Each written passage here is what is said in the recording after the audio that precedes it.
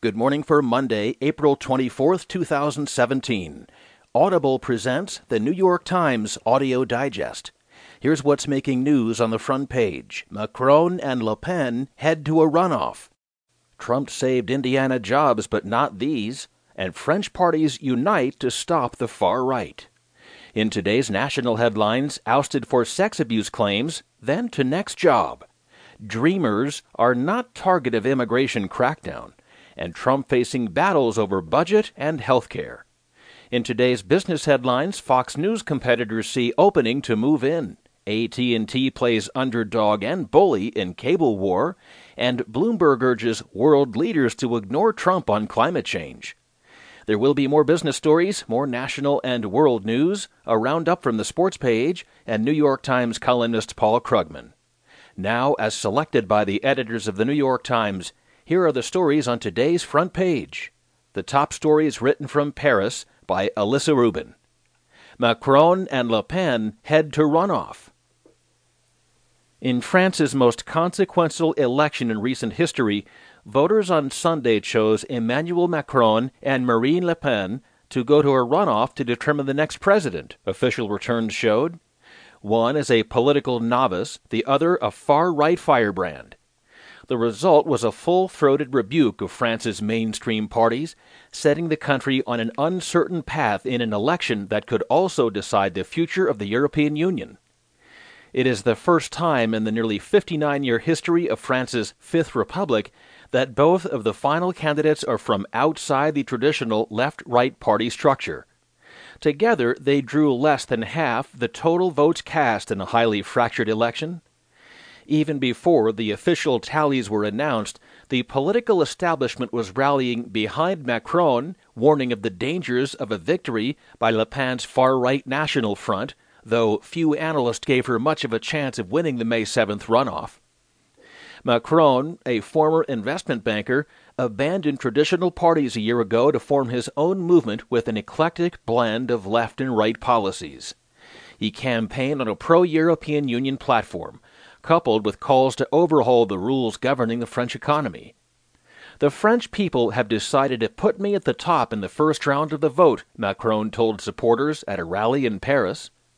Le Pen's success was a victory for people who oppose the European Union and for those who want to see more France-first policies to restrict immigration, protect French industry, and limit public signs of Muslim faith. The great debate will finally take place, Le Pen said on Twitter.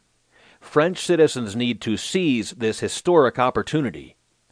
Political experts said the vote showed a new cleavage in French politics around globalization, as well as France's relationship with the European Union.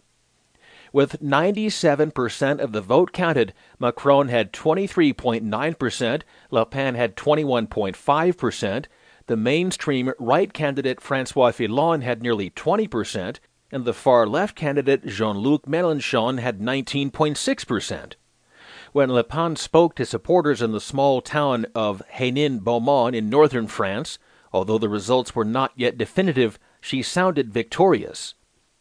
She not only made it to the second round for the first time, but also got a higher percentage of votes than she did in 2012, and a higher percentage than her father, Jean-Marie Le Pen, did in 2002, when he made it to the second round as the National Front candidate and faced Jacques Chirac. Next on today's front page, a news analysis written by Adam Nossiter. French parties unite to stop the far right. Not since World War II has the anti-immigrant far right been closer to gaining power in France. With her second-place finish on Sunday in the first round of the presidential election, Marine Le Pen has dragged her National Front party from the dark fringes of its first 40 years. But that remarkable accomplishment is so alarming to so many in France that as soon as the preliminary results were announced at 8:01 p.m., virtually all of her major opponents in the 11-person race called for her defeat in the second-round runoff on May 7th. They implored their supporters to vote for the candidate projected to come out on top on Sunday, the centrist pro-European Union former economy minister Emmanuel Macron. The rapid-fire endorsements of Macron from across the political spectrum represented a dynamic that has prevailed in France when the National Front approaches executive power, the cross-party, anti-far-right alliance the French call the Republican Front. The question is whether it can hold this time. Le Pen has oriented her appeal around what analysts and politicians call the undemonization of her party, the shedding of its racist, anti-Semitic, Nazi-nostalgic roots. That strategy has scored big results. Until the last week of the campaign, when she turned more anti-immigrant, her speeches were shaped around what she depicted as regaining France's sovereignty, breaking with the European Union, and restoring France's frontiers. But an undercurrent of prejudice still undergirds the National Front's fervent rallies. Anti-Muslim code still permeates her speeches, and a majority of French people in polls still say the party represents a threat to the country's